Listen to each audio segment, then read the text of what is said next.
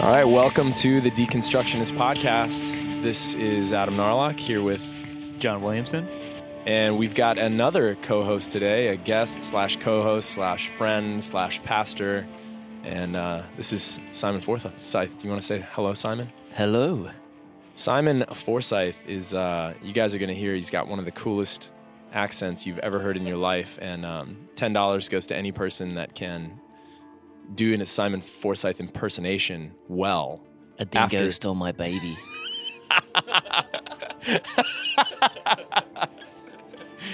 We'll have him do an American accent in a little while after you guys after you guys get used to his accent just a little bit. But we're thrilled to have Simon here, and he's one of my closest friends, pastor of the church that I help pastor and go to and consider family. And for all you deconstructionists out there, this is going to be one of those episodes where you're like, I don't know about church. I don't know about, going to church or whatever. This is an episode about doubting, deconstructing, and belonging.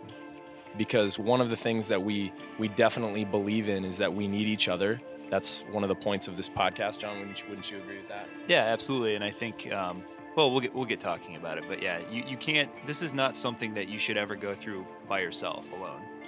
Yeah, I mean, if you're here, if you're wrestling, if you're wondering about things, asking questions that are forcing you out of your comfort zone, the first thing you're going to want to do is find a reclusive place to just sit in your closet and try to figure things out and feel alienated. And, one of our listeners even wrote in and said, I've completely deconstructed everything. I'm loving it. I'm enjoying where it's taking me. I feel free. I feel authentic, but I don't feel like I can tell any of my friends because I don't know what they're going to say.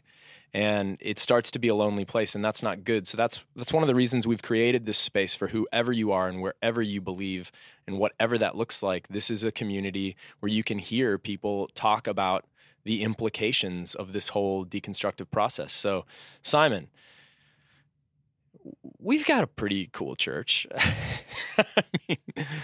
I think it's cool, but I think one of the things that makes it cool, one of the things that I want you to talk about is just how real it is, how kind of anti-religious and raw and rugged. Do you just want to kind of talk about that, like from your perspective? Like, was that intentional? Like, is that important? Just talk a little bit about how that attitude in our church that's just really authentic. One of the problems that I see in the church is it's like you're almost forcing people to drink Kool-Aid. Like we come in here and... Oh, that's such a good way of putting it, man. It's hard, like people are coming in and, I mean, how can you have everybody come in and all of our lives are moving? I think in the Screw Tape Letters, C.S. Lewis talks about this undulance of life, these ups and downs of life. Yeah, I know exactly what you mean. So when you get a group of people together, more than 2 or 3 people, there's a good chance that some of them are having a great time and some of them are having a terrible time.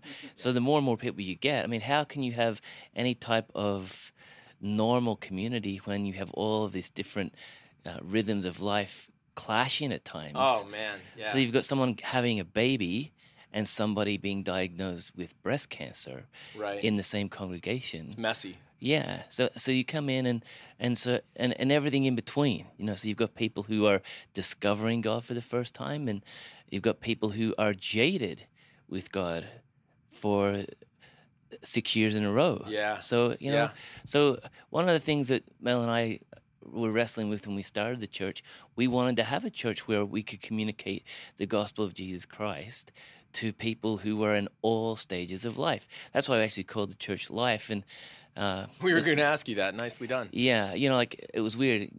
I know it sounds weird, but I really felt like God kind of told me to call the church Life. Sure. Because I think there's probably way better, cooler names. And, like Mosaic or, or anything life. Something really hip. But there are lots of churches that put words in front of the word life. Better life, sexy life. Best life, abundant life. I'm sorry, Joel. First church of the best life. And I think the thing is we call it life because you can put any word in front of it. It can Yeah. be "I hate my wife" life. Yeah. You know, And sometimes it is. or "My kids are driving me wild" life. Yeah. And so I think that the truth of the gospel can communicate to all of those things. You know, so the other thing that we found when we started a church like this with this type of premise, you know, the other thing in America that I found is that, and not being from America, I hadn't drunk that kind of Christian Kool-Aid. Sure. Was that I realized in America there are churches that are red in color, or Republican, or conservative, Right. and you've got churches that are blue, Right. which are, you know, quite liberal in the way they wrestle with things. Yeah. Well, as we started the church, what we found was when we made space for people to be at the top of a mountain or the bottom of a valley or anywhere in between and to wrestle with that, we discovered that our church is purple, that it's red and it's blue. It's people that are conservative and liberal. It's people that don't have to agree with even the doctrine in our church is quite varied. Yeah, it really is. And so it's a mess. It's a challenge to pastor because we're not telling everybody. Because you don't have a mold. No. You don't have a cookie cutter that you want to like try to squeeze people into. Sure. You know, for example, I know, again, this is probably a little controversial, but, you know, like We're all about controversial. But I would consider myself a creationist, you know, which is not Right. is not popular, Right. but it's just where I'm at. Sure. Right? But I remember very early on, you know, like 6 weeks into being a new church plant, a dude confronting me and telling me that I wasn't fit to be in the pulpit because I was a creationist, you know? It's like, man, where do you get off? Yeah. And I almost laughed at him. It was Sure. like, you know, I was like, listen, I'm sorry if that offends you, but, you know, so it's interesting. It's been messy to pastor a church like this. It's not easy, and in some ways, it would be easier to pastor the church by saying, okay, everybody believe this, you know, Right. everybody don't believe that, and so it becomes about what we would call a bounded set type of faith, where if you jump through this hoop, you're in, you know. So if you are wrestling with the role of women in ministry, you know, like there'll be, you know, my wife preaches in our church, you know, and she's amazing. But I'm sure there are people in our church who disagree with the fact that Mel preaches on Sunday, but they wrestle with it. They walk with us, you know? Right. Right. So I don't know. It's. I would say the way that we're choosing to walk out our faith would be a messy type of spirituality. We like that. I love that. Yeah. Yeah. That actually leads me to my first question, because I've been going to this church for a little less than a year. My first Sunday was Easter Sunday last year. Mhm. I'd like to say you sold me just by wearing the kilt. That I was like, I don't care what this guy says after this. Yeah. I mean, I'm in. That Yeah. kilt is sweet. It is. I wear it for Christmas and Easter, Oh, just to mess with like people that go to church in Christmas and Easter. Yeah. they think it's every It's like, Sunday. does he They wear think this every Sunday. every I'm Sunday. gonna have to come back and see. Yeah. But like, this is outstanding. Do you guys know what's worn under a kilt? Well, if you're doing it traditionally, nothing. Right? Nothing's worn. It's all in working order. Oh, I've never heard that one. Oh man, That's great. so one of the things I think that attracted me as I would still consider myself a relatively new member here, was that you kept saying, you know, Christianity is messy. You said it just a moment ago, but it's messy, and we often disagree with each other, even on our staff. And I would say the John of 5 years ago would have walked into a church, and we'll just go with the example that you gave. If you would have come out and said, you know, I'm a 6-day creationist, I would have like, I don't agree with that at all. This guy's crazy. I'm Sure. out of here. Sure. Right. But the one thing that you mentioned was that you said, look, you know, there are a number of little things that even my staff disagrees about, but you just kept encouraging, like, hey, just stick through it. Let's walk through this together. Mhm. And that's not something I'd heard before. And I think it just happened to hit me at the right time in my life, where I was like, man, if he can see past all these little things, then I sure as heck can't sit here and justify walking out the door, because I would have missed out on all these really great things that you had to say. Mhm. So how do you, as a congregation, I mean, we have a decent number of people that attend here. Sure. How do you, I guess, juggle that, and how do you reconcile with that on a day-to-day basis, week-to-week basis? Well, we try to. One of the things is I don't think I would ever preach a sermon series on creation or evolution. I'm not a scientist. I have a faith, and so you would never hear me communicate that on Sunday morning, because I think that probably is something that can be quite divisive. Yeah. And so we stay away from things that are. I think the gospel is big and broad and beautiful and wide. And one of the things I think that we all can really fall into is the fact that we need to understand God's love and the way that He loves us. And and to be honest with you, I think that if we can just look, I've been a Christian since I was 21 years old. I'm 42 now. I am still trying to wrestle with the way that God loves me. Sometimes I still don't believe it.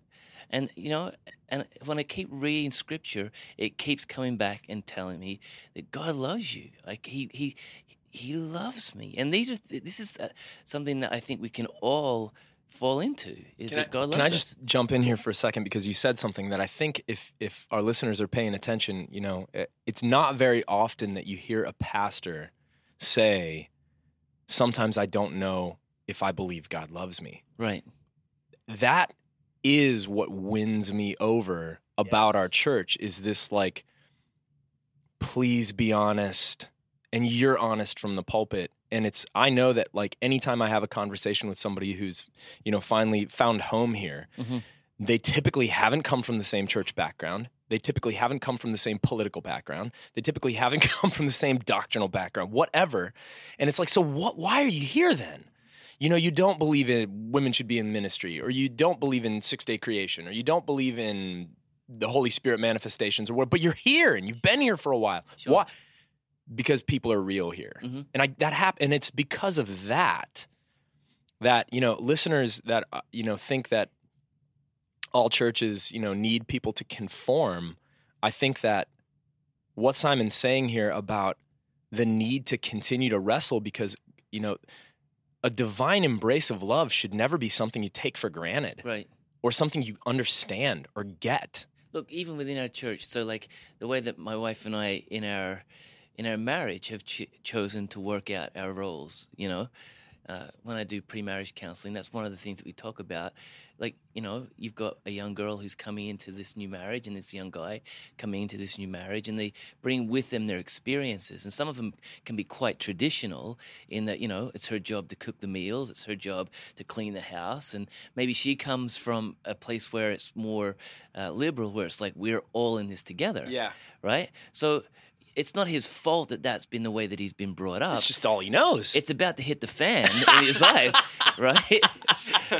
But Melanie and I share our lives. It's 50-50, right? Yeah. Now, within our church, there are marriages that are completely different to Mel and I, more traditional, where the man is the boss and he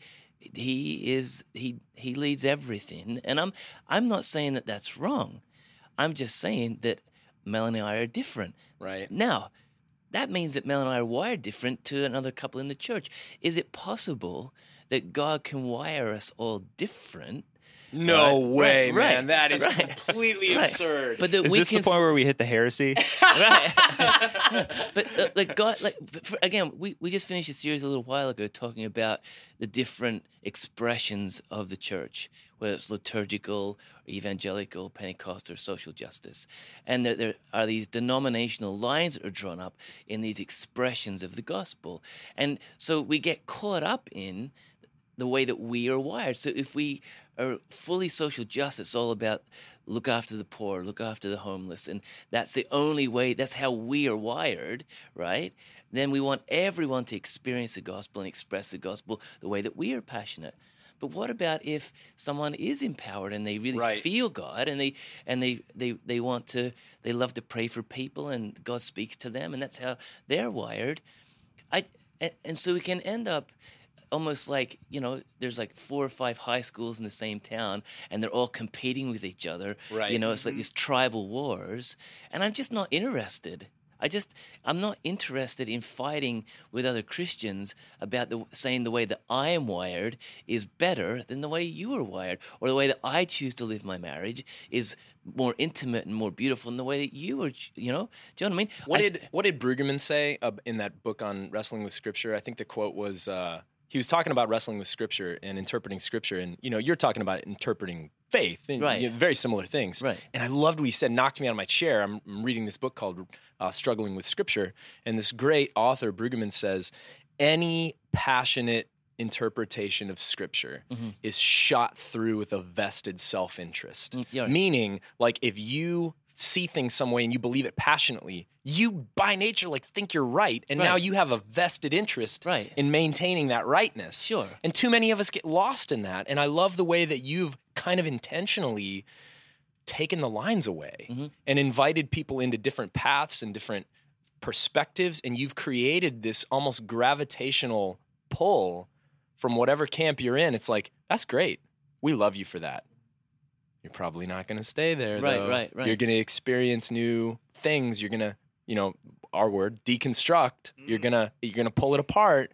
Yeah, like one of the things I talk about when I do pre-marriage counseling is I talk about the fact that, these two young people are coming together, and I have this analogy of building a ladder, where they each come, one side of the ladder is the guy and one side of the ladder is the girl, and there's these rungs that you begin to hammer into place, and, vacation, children, shared experience, lots of different things that are these rungs in your life. Sex. But at some point, just like in those cartoons, all the rungs starts to break and and at some point you're going to have a crisis in your marriage. Now, the very first rung that you need to nail in has to be an understanding of the covenant of marriage.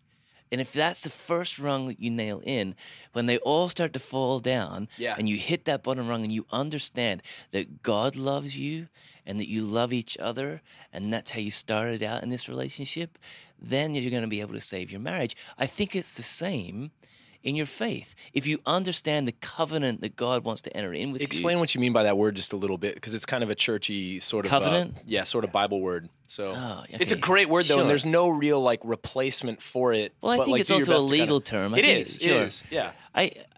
My understanding of covenant is it's an agreement between people or parties that can only be broken through the death of one of those parties. There you go. Right. So it's really strong. Yes. It's like binding and relational but legal. And, Sure. Yeah. Okay. Sure. Cool. So I think understanding the agreement or the relationship that's been entered into is very important. Yeah. And I think when you start to wrestle with how God entered into a relationship with us, when you start to get down, if you're going to deconstruct and you get down to that, how were we sought out? How do we understand how he sought us out? And how do we enter into relationship with him? I'm not interested in all the other rungs.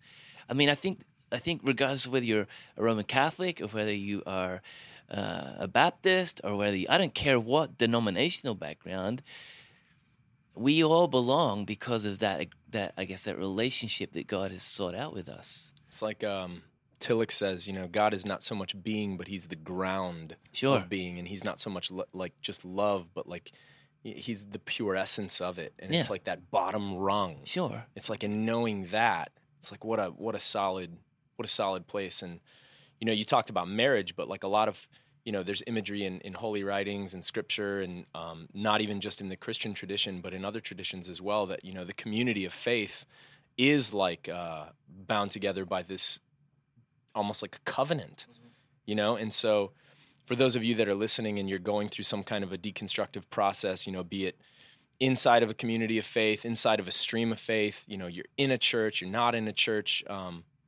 Simon, what do you think about just the importance of the communal aspect of figuring out who you are, what's behind everything in the universe, what that all looks like? Talk a little bit about because you're sort of a pro at bringing people together that don't see things the same way. Mm. Talk a little bit about to our listeners that are going through kind of a deconstructive process, Your thoughts on where to do that and the importance of belonging during that. I mean, I love people, and I understand that people are wrestling with things, and I love to watch people wrestle. Yeah. You know, I think one of my favorite things is at the mall to spot the couple that's fighting. You know, Or that is about to start Sure. fighting. You can almost see it before they do. You're Sure. like, dude, they're about to start fighting right now. Sure. You see Simon walking behind them. Yeah, and there was a young guy at church a couple of months ago. He walked up the front of church, and I could tell that he was wrestling. And our culture has changed. I've been a Christian now for quite some time, so I used to be comfortable calling myself a Christian. But you go through this period where it's not cool to call yourself a Christian anymore because there's Yeah, I totally get that. yeah. So the next thing you go to is I'm a follower. I'm a of follower Christ. of Jesus. Which again, It's like, and you that- didn't fool anybody, I man. know, I we know. still know what you mean. Sure. So then that's not cool anymore. It's weird Right. as well. So then it's like, are you a believer, right? Oh, man. So down the front of church, this young guy, I thought I'm trying to be cool. I'm trying to be hip. I'm 42. I'm trying to eliminate these things to try and have a conversation with him. I said, so are you a believer? And he looked at me and he said, what's a believer? and You're like, crap! We boiled it down too far. And I think the thing is, I don't know. but I think you definitely can belong to something before you believe something. Oh, what do you mean by that? Talk about that. Okay, so again, like, if you have to believe all the same things to be a part of the club, so like if there are all these, I guess there are all these things that the Christians believe are dogma or doctrine, and if someone was outed as being not believing in something, like let's say the virgin birth, okay, that you're wrestling with the virgin birth, right? That's controversial. Yeah. All right. Okay. So if you are outed as not believing in the virgin birth, that would ostracize you to the point that you would feel like you couldn't belong. I can't stay here because And it's like around Christmas time, you feel like you need to just like avert your eyes and not get into too much conversation with people. Sure. But the thing is, like, you can come. I think you should be able to come somewhere and wrestle with God and not be rejected because maybe you believe something different. Oh, man. Now I know what I believe. Obviously, That's so I good. believe in the virgin birth, but I'm not going to, I remember Rob Bell in Velvet Elvis talks about theology being a trampoline Oh, instead of a brick wall. instead of a brick Oh, wall. I love that part. Sure. And I just think that is the way that we should. Talk about what you think he meant by that.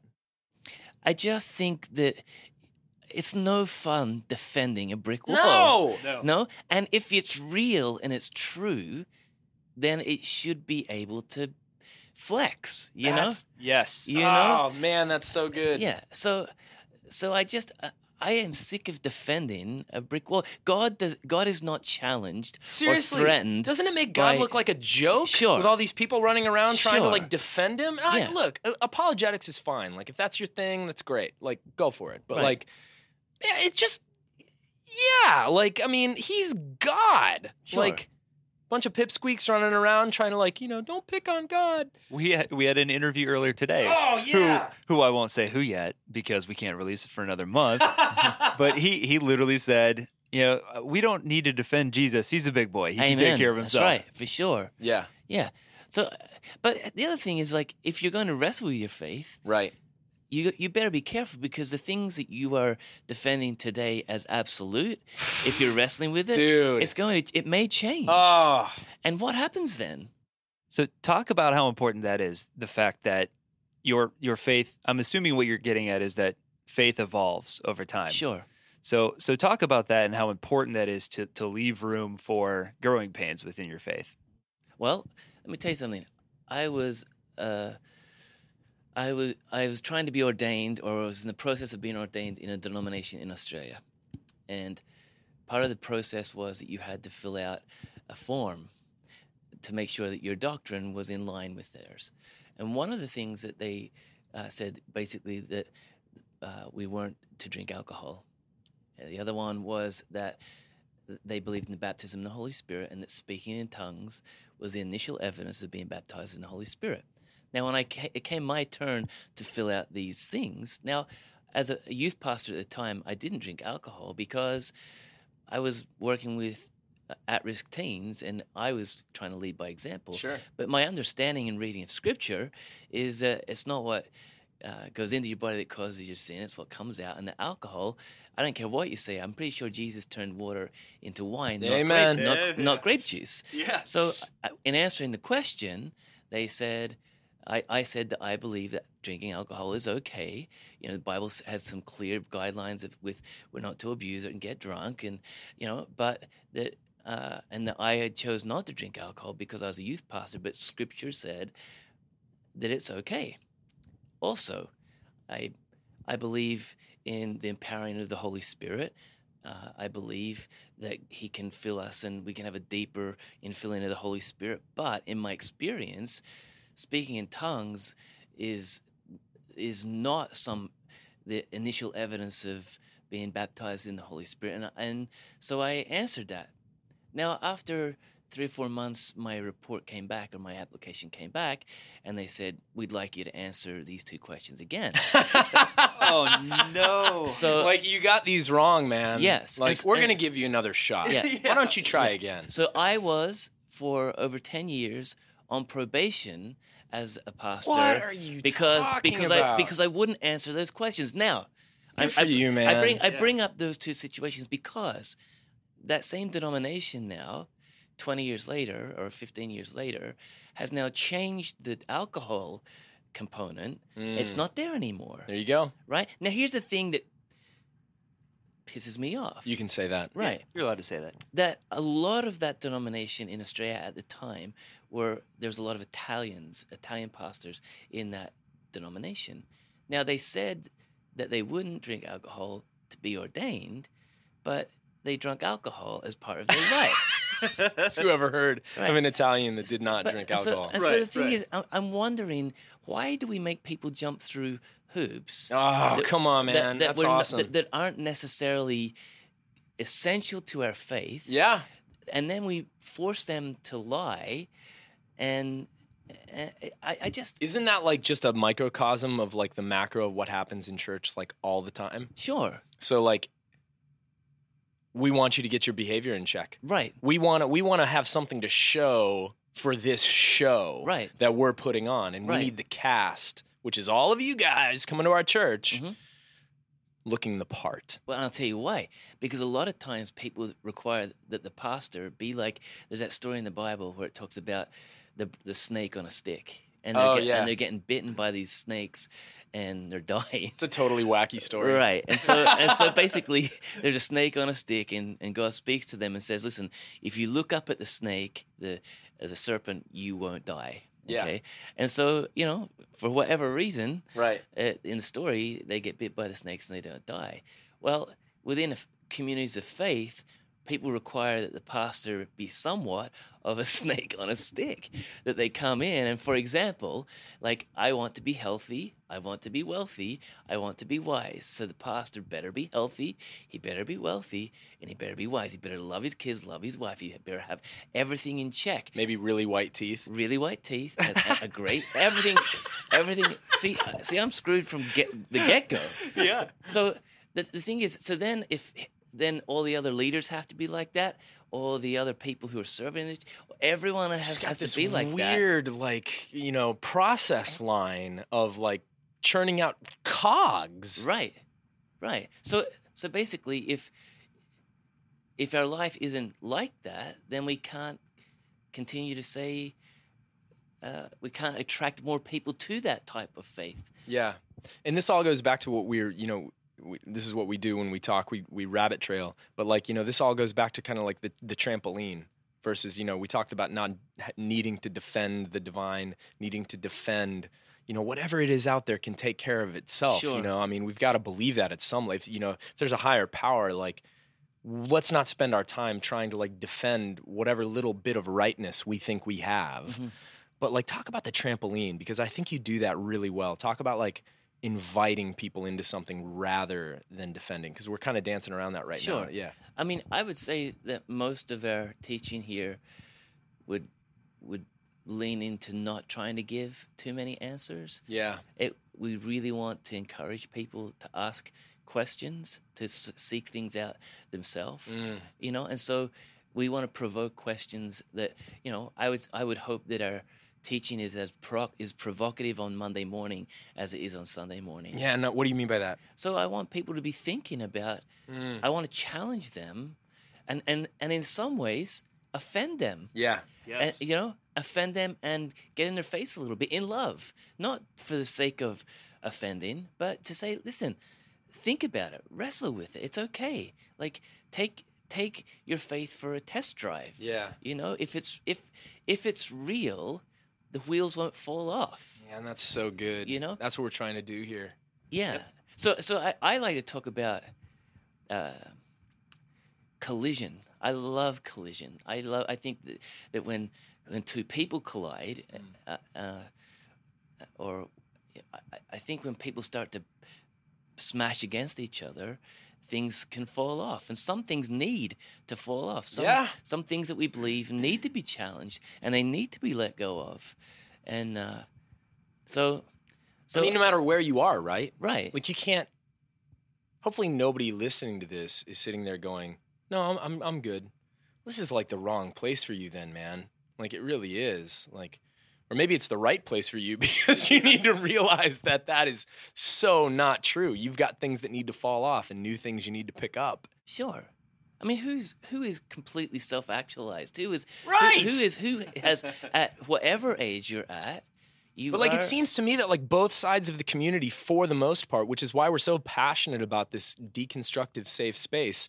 So you look at like, the religious right, super conservatives, and to be honest, a lot of the visible leaders within the Christian faith. Right.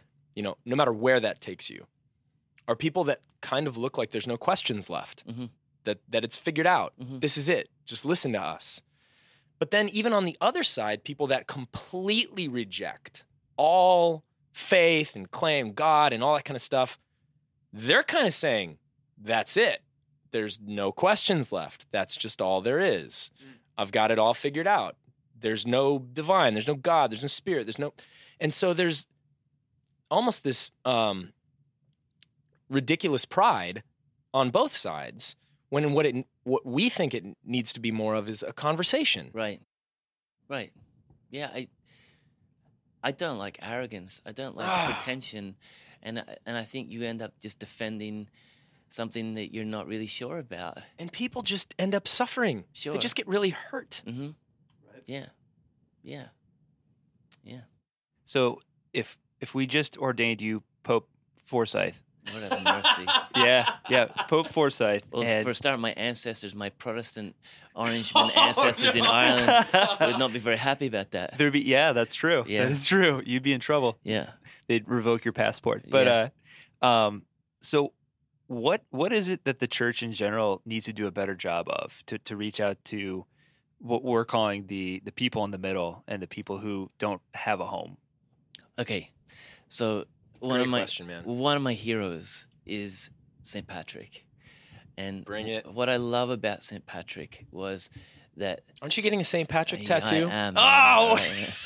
I am. We will get in the show notes at some point. Right. The St. Patrick tattoo. Right. Oh, well, he was stolen as he's captured from England or parts of England and taken to Ireland as a slave, and was a shepherd boy there for a long time. He escaped, ended up I think in France and became a Christian and felt a call to ministry. And the first thing he did was had a desire or felt led by God to go back to Ireland.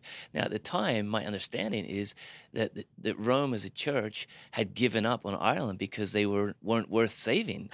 They were barbarians. Like, give up on them. They're too wild. And, that's great. Completely pagan, mystical. I mean, like banshees and just wild pagan kind of tribes and just really strange people. I didn't know that. Yeah, and so Patrick goes back, and the story goes, when he gets back to Ireland, he's going up to where his old slave master lived, and his slave master heard that he was coming back and bringing the gospel, and his slave master barricaded himself in his house and killed himself. But What? Yeah. Now the thing is, what Patrick did, he recognized that the church had a problem.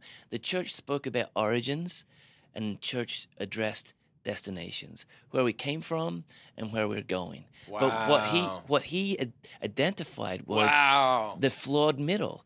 The church wasn't addressing the crap that hits the fan in our everyday life. Oh, Yeah. dude, that's so good. And I really believe the church's job is, yes, we have to talk about origins, and yes, we have to talk about destination, but what about all the crap in the middle? Which Yes. makes up most of it for Right, here and right, now. Right, Yeah. because here's the deal. We won't really know, if we're being honest. Yeah. If I get to heaven and I find out that it took millions of years to make this place, there's no skin off my nose. Who you know? cares? Right. And however I get to heaven, I'm not sure how that's going to work either. Okay, so I'll get all those answers one day, but until then, I'm stuck in the middle. Right. So here's the thing. Patrick would move into these places and he would start these communities and he would say, I'm a man of faith. I'm a man of God. You are a farmer. Let me show you a different way to wrestle with life. As you turn over this soil in your field, I'll teach you how to pray. Lord, turn over the soil of my heart today. Man. Or as I light this fire this morning as a housewife, Lord, you light the fire of my cold heart. Like praying through the day. Yeah. Dude. Yeah. Just sensing the divine in everything. Sure. One of the other things within these communities that he would start, and basically anywhere in Ireland where it has the word kill, Killarney, Kildrum, Kildare. The word kill is Gaelic for church. And he would start all these little church communities. And one of the things was that he actually recruited someone, and their entire job was, their home was to be a place for visitors. And so people who were traveling would come in to this community, and there would be a place that was welcoming for them to stay for the night, to have a meal, and to have a safe place to exist. What a cool job, man. Yeah, and so there's this, he was really passionate about addressing the flawed middle. And this is my heart as a pastor. I want to help people wrestle with all the stuff in the middle. That's great, man. And so I'm not saying that we're doing a great job of it. We're trying because, like I said, it's a flawed middle. I am a pastor that has 3 kids and a wife, and I have issues with my finances. I have issues with my health. Not big issues, but I am a regular dude. Yeah. And I have to struggle with the flawed stuff in the middle like anybody else. So I don't want to be a hypocrite and put out this model that I have it all together, and that's why you should stay here. I think we need to attract people in and say, look, I'm trying to work it out. Would you walk along with me as I try to work it out? I was reading. That's awesome, man. You guys are talking. I know you guys are in. Is it Richard Rohr? Is that? Oh yeah. Yeah. Oh Okay, yeah. you I'm have going to get him on the show. some spiritual boners all around. Oh, dude. You have no idea. He said that people get caught up in worshiping the life of Jesus, or instead of walking in the footsteps of Jesus, or something like that. I've totally destroyed that, but it's so much we get caught up in The destination. or instead of, and that's where religion comes in, but to walk in the footsteps of Jesus, to walk and wrestle with, like, in his footsteps. And when you look at Jesus' lifestyle and you look at the way that he lived, he went through hard times. Yeah. So to walk in the footsteps of Jesus is not religious, it's just very human. Oh, man, that's there's good. nothing very glorious about that. That makes so many, Christians uncomfortable, I think, though. Yes. Sure, but we have to walk in the footsteps of, we have to walk in that mess. Oh, man. That's where he meets us. Right. So would you summarize that as, because I think you touched on this on Sunday a little bit, talking about the kingdom of heaven here and later. Yes. And the fact that we oftentimes forget about the fact that the kingdom here now and we skip right to, what do they call it? I think Rohr refers to it as the old escape plan. Yeah. I'll fly away. Yeah. Like protect myself. Bunker down. Left behind, man. Kirk Cameron just rapture me up out of this mo. Bunker down. Yeah. And we're always talking about and here's the thing, look, Velociraptor, Rapture. Don't get me wrong. I am excited to one day not have to struggle with being human, but why are we so excited to get out of here when there's so many people that really need to, again, be introduced to the fact that God loves them? Yeah. Here's the thing. What's that scripture? It talks about the perfect love. It casts out fear. Yeah. Yeah. And how many people's lives are caught up in this distorted quest for some other broken type of love? Yeah. I don't know. I'll start preaching in a second. No, you can go, dog. You can do all you want. Yeah. But so for people out there that are they're feeling like on the outside, like give them some advice. Talk to them. Like, what should they do? How could they get connected? What does that look like? Is it important? Like what? I think if you are going to deconstruct, you have to belong. You've got to belong to community. You have to do it connected to somebody else. Yeah. Yes. Or because here's the thing. What if you are deconstructing something and you're not qualified to deconstruct it? What did you say? You said something earlier when we were just talking in your office. I have a friend who is a physician, and he does brain surgery and spine surgery, right? Now, when he deconstructs a skull and a spine, he is qualified to do so, and so I that's awesome. Now, if I have to do brain surgery or spine surgery, you're screwed. I'm sure I could open up your brain. You're gonna phone a friend on that one, right? Yeah. Exactly. So you better make sure if you need brain surgery. I did stay at a Holiday Inn Express last night. That's right. I just think you better make sure you're try to collect some people around your life who can give you some perspective. Now, That's it, man. Perspective. I think that's the huge one. That's what I think is. I like that you said that, because I didn't even realize that was what I was. I think that's what I was getting at. Like, how could you do this on your own? Imagine, but here's the thing: you've got to be open to being wrong, right? Yes. Yeah, we say that, man. And here's a red flag: if everybody you're hanging with agrees with you, Oh, yes. that's toxic. Oh, Surrounded by yes men. Yeah. you just cut through probably everybody listening to this show, including me. I mean, if everybody is telling you, "Oh yeah, Yeah, it's awesome. Yeah. right." So that's a terrible way to live. I enjoy people pushing back on me. It doesn't offend me if you say, "I think you're a dickhead," and I don't believe. I don't. Right. In a loving way. Yeah. And I remember going into. When I was a youth pastor in Australia, one of my favorite things to do would be to go into local high schools at lunchtime and just talk to young guys about life. And obviously, I wasn't going in as a pastor trying to preach or save anybody. I was just going in to provoke a conversation. Right. And I remember I had my Bible one time, and this young guy grabbed it. He said, "Is this a Bible?" I was like, "Yeah."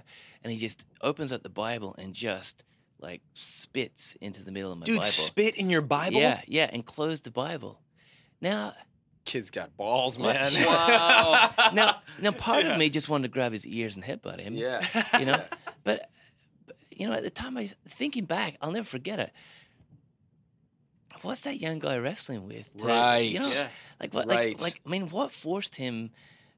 I just don't know. Seriously, man, there had to be some deep, unresolved crap Sure. to make him get to a point where he would do something Sure. like that. I mean, I think I know I've heard Rob Bell talk about it. I've definitely heard Richard Rohr write about it, and Pete Rollins really makes a fine point on in a couple of his books when he talks about the people that are out there raging in one way or another. Sure. So you've got crazy Baptists, boycotting abortion clinics or gay pride parades or whatever hateful, ridiculous stuff they're doing. Right. On one end, it's like, what insecurity Right. are you working out right now? by trying to really defend your rightness. But then at the other, the atheist out there it feels like it's their job to condemn every person of faith in the world and be on an anti-God crusade. Sure. What insecurity are you working on? Sure. It's sure. like, man, like you almost just want to invite them both to the table and just be like, can we just talk about this? Can we talk about you? Can I hear your story? Well, we were talking on Sunday about the last verse 6 of Psalm 23. Surely goodness and mercy shall follow me all the days of my life. So one of the things that follow those who are wrestling with faith in God is that these things, goodness and mercy, I think God is chasing you, chasing after you with these qualities and these characteristics. But at the same time, it's the fruit of those who follow are goodness and mercy. Wow. Now, so here's the thing. The young guy in the school, I would love to have been able to share my faith with him and believe that he would come to the same faith as me. I think that would have been awesome. But he obviously wasn't ready. Judging by the loogie. Right. So what do I have to offer him? Not a headbutt. I have goodness and mercy That's right, to man. offer him. And that's what I did offer him that day. I was like, I think even with those who disagree with us, we should offer them something of substance to bless their life. And So to encourage good, them. man. We should, and isn't that the mark of? That's the divine mark right there. I think it It is. is. I It think has it is. to be. Sure. I mean,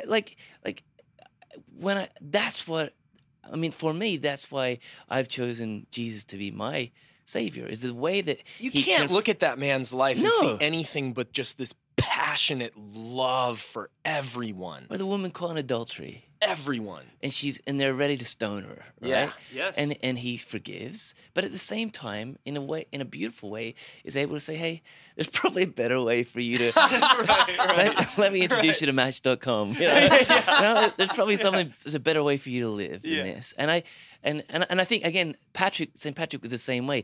Let me show you a better way to live. That is so good, man. And not that my life is perfect, but let me show you how I wrestle with it. So, we had a young guy. I had a doctrine that I thought was nailed down, and that would be the doctrine of divine healing, where we pray for the sick and they shall recover. Right. And I've prayed that prayer with like volume and velocity, right? Oh, and man. And you pray it with different tone, and you pray it like over people, and you expect, because I've quoted the fact that you shall recover. Well, that's it. You got to recover. Until, as a pastor of a church, a young man in our congregation developed a brain tumor, and of course I make my request known to God. Lord, I would love it if you would heal this young man. But over a period of months, it was clear that wasn't going to happen, And that really put me, as a pastor, into a private spin, or like, God, do I believe in divine healing? Do I still believe that you heal the sick? Yeah, like I thought I had this figured out. Yeah, I thought I had it nailed down, And God, that is so good, man. so I guess at this point in my life, where I think it's still, at any time someone is sick, whether I'm I get called into hospital and to pray for someone, and when I go to pray, sometimes I feel like they're almost conjuring up a witch doctor. Yeah, That's what it feels like. The church needs to call in the witch doctor. Yeah.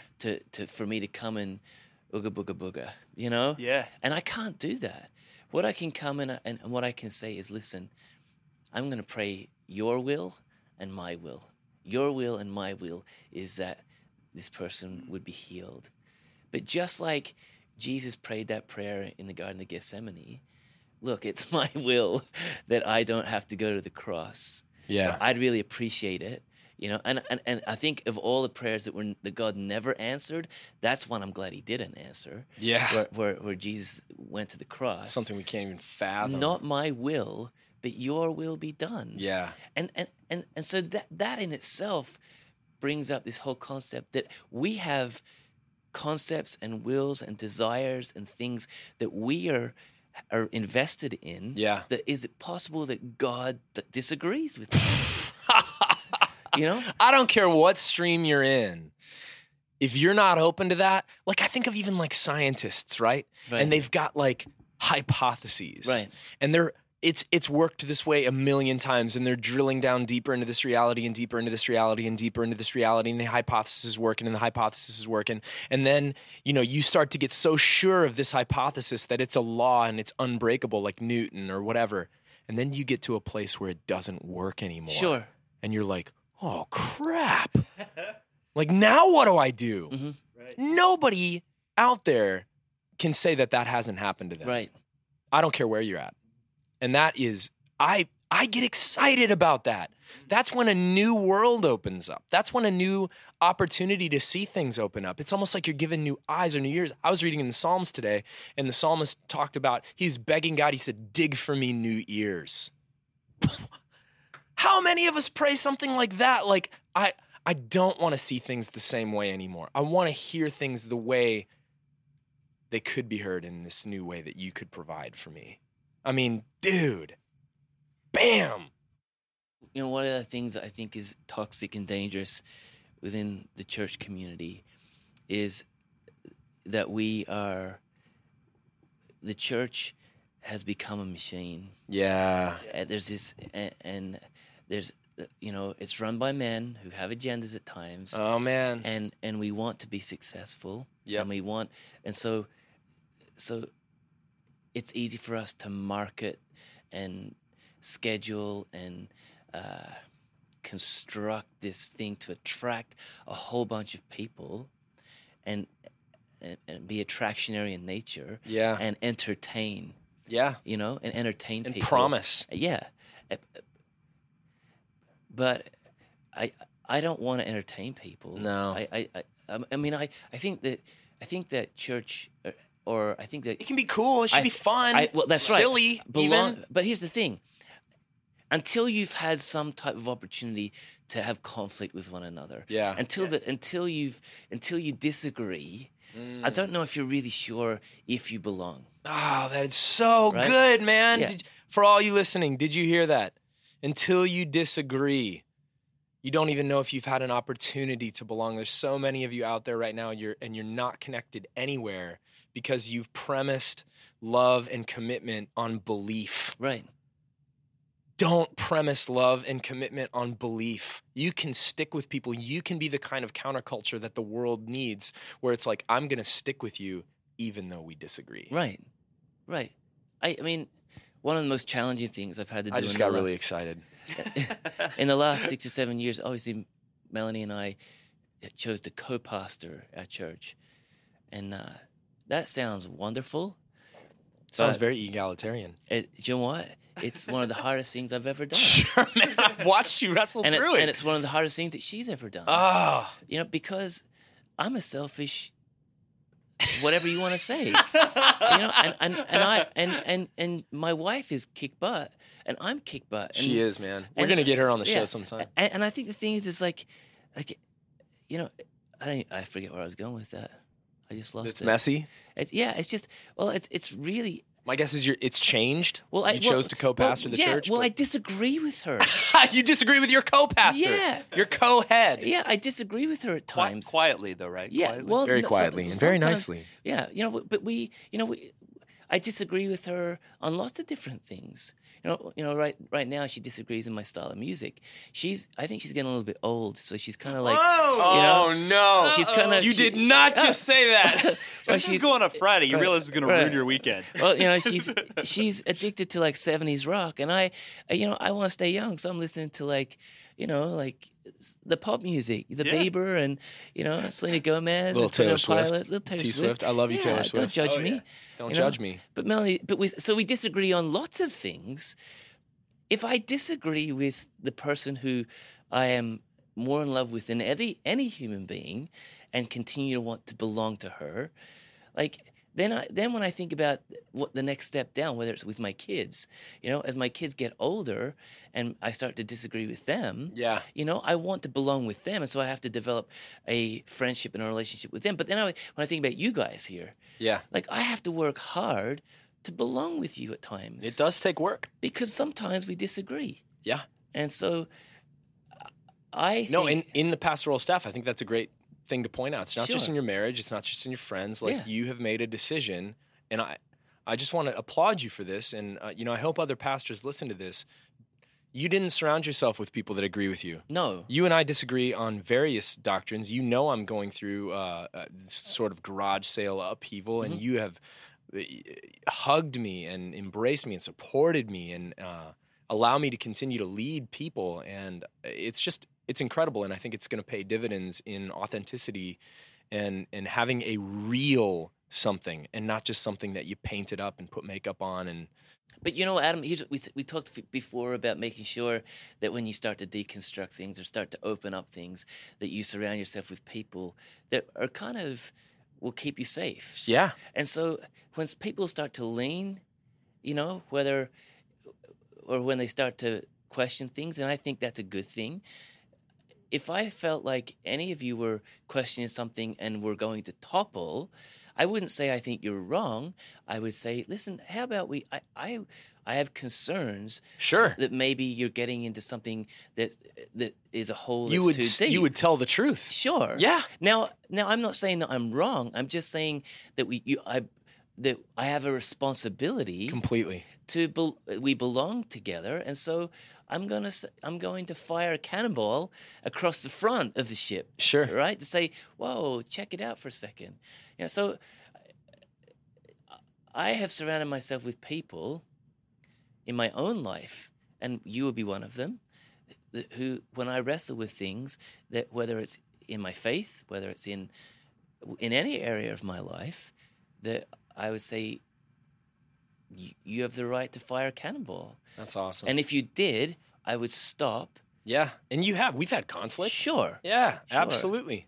So I think something that's very important is making sure that you are belonging and making sure that it's not, we're not all drinking from the same. We're not all.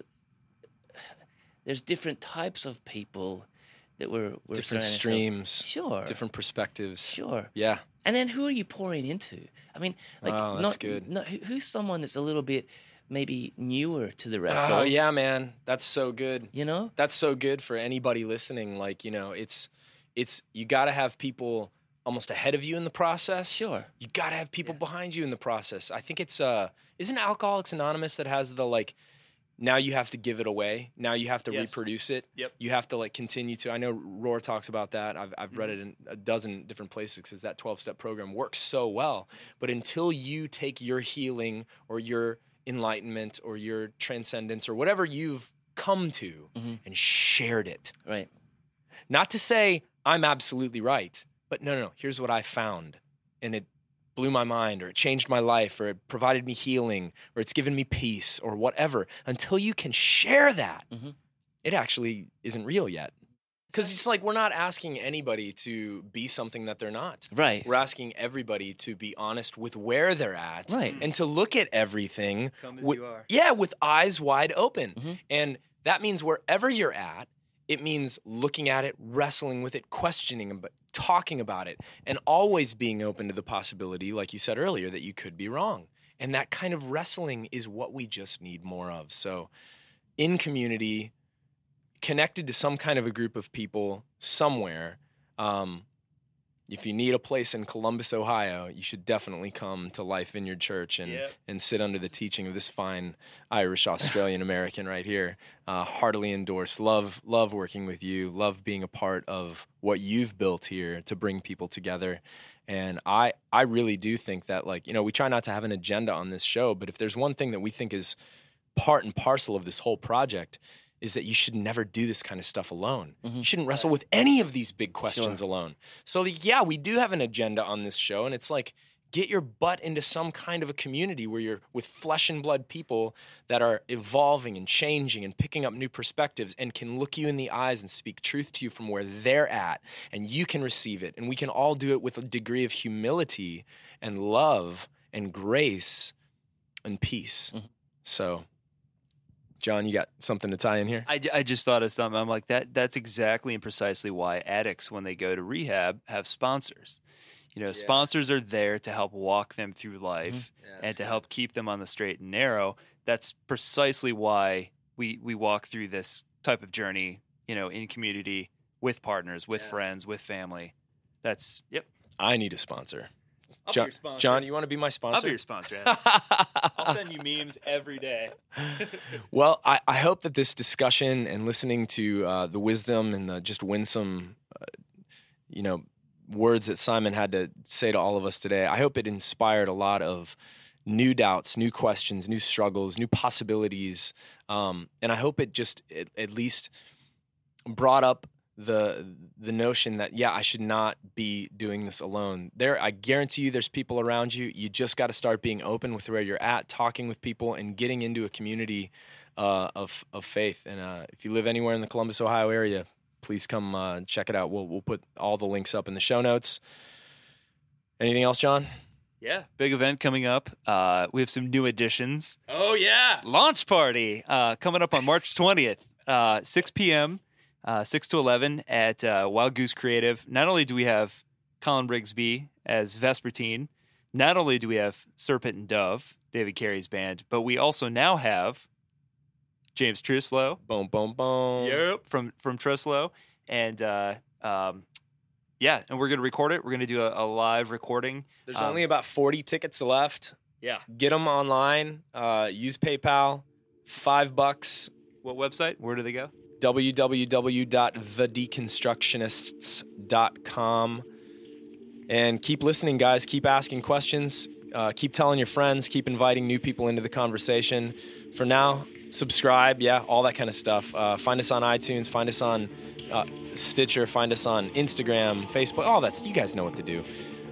For now, this is your hosts, Adam Narlock and John Williamson. And we are the Deconstructionists. We'll catch you all next time. Grace and peace, friends.